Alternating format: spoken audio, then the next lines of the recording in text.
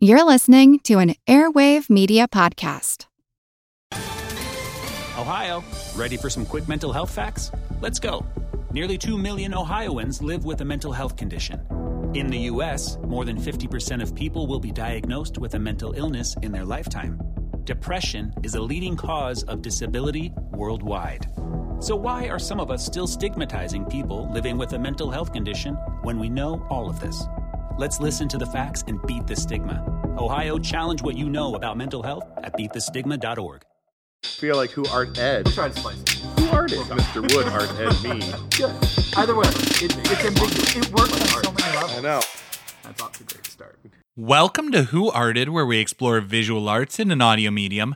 I'm your host, Kyle Wood, and today we're going to be looking at Felix Gonzalez Torres. Just a reminder, if you're listening on Amazon Music, Spotify, or anywhere else that supports episode-specific cover art, you can see an image of the work with this episode and every episode. And be sure to check the links in the show notes. The network is asking listeners to participate in a survey to help us understand our audience and find sponsors that might be of interest to you. If you take a few minutes to fill that out, you'll be entered for a chance to win a $500 Amazon gift card as our way of saying thank you. And of course, I've got all the relevant links for the Arts Madness tournament. As Season 6, I've been releasing daily mini episodes as a refresher on all 64 diverse artists in this year's Arts Madness tournament. I hope you'll join in the fun throughout the month of March in voting for your favorite artists in a series of head-to-head matchups as we go from 64 down to one ultimate artist. But on to today's topic, Felix Gonzalez Torres. Felix Gonzalez Torres was born November 26, 1957, in Cuba. In 1971, he and his sister Gloria went to Madrid. They stayed in an orphanage there until later that year they were settled with relatives in Puerto Rico. He studied art at the university in Puerto Rico in San Juan, and then in 1979, he moved to New York City. He traveled a little bit. In the 80s, he went to Europe. He studied in Venice.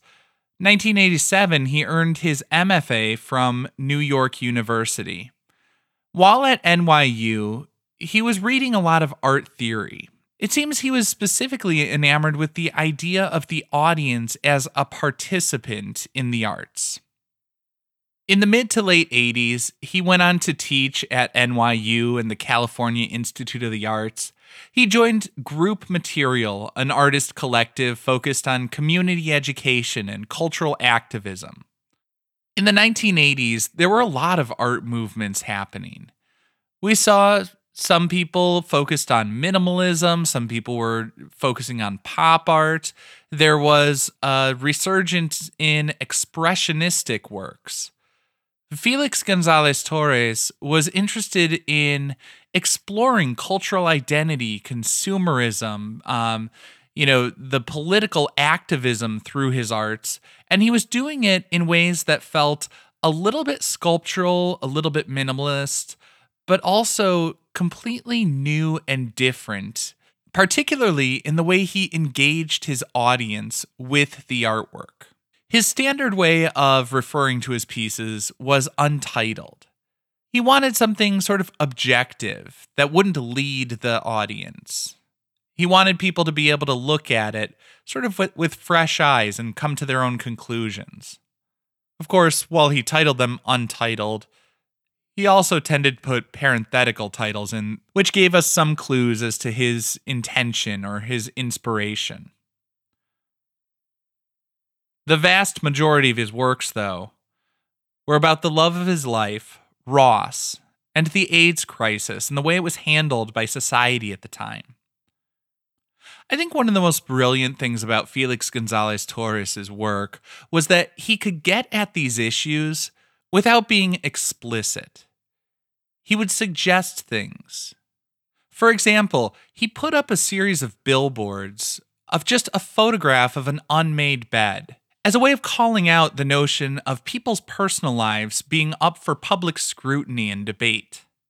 Another of his works that really grabbed a lot of attention, and I think is absolutely brilliant, is his stacks of unlimited edition prints. It's a minimal sculpture, but it's also interactive. He would tell the museum to put out a stack of prints and replenish as necessary. People walking through the museum were welcome to take any piece they would like, and the dimensions of the piece would change as the stack was depleted by people coming by and taking a piece. Among other things, I think there's just something so wonderful about breaking down the barrier between the artist and audience, allowing the audience to become a collaborator in the artwork. But also, there's something so wonderfully democratic about such a well-known artist making his work free and accessible to everybody.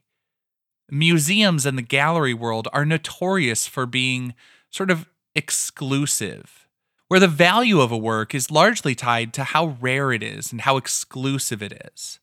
It's wonderful to see an artist who makes his work free for all.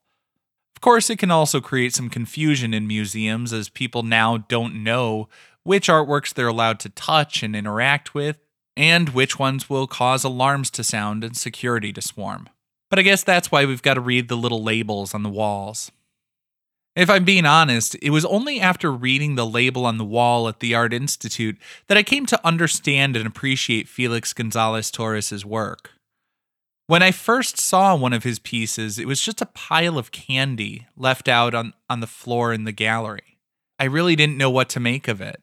It seemed inviting, but also kind of lazy. After reading about it, I realized that the piece I was looking at, untitled Portrait of Ross in LA, was not just a pile of candy. It was a sort of symbolic portrait.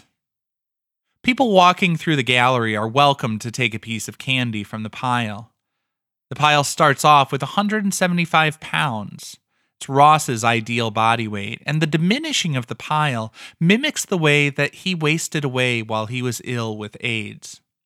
Some people will see the candy as something bright and shiny, something to be enjoyed and then carelessly thrown away.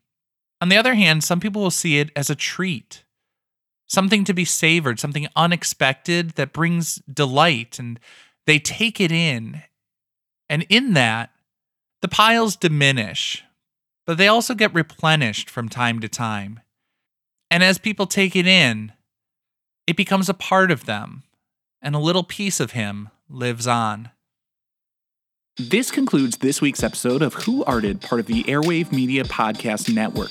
If you found this tolerable, please leave a rating or review on your favorite podcast app. You can find images of the work being discussed this week and every week on social media at Who Arted Podcast on Twitter, Instagram, and TikTok, and of course on the website whoartedpodcast.com. Podcast done.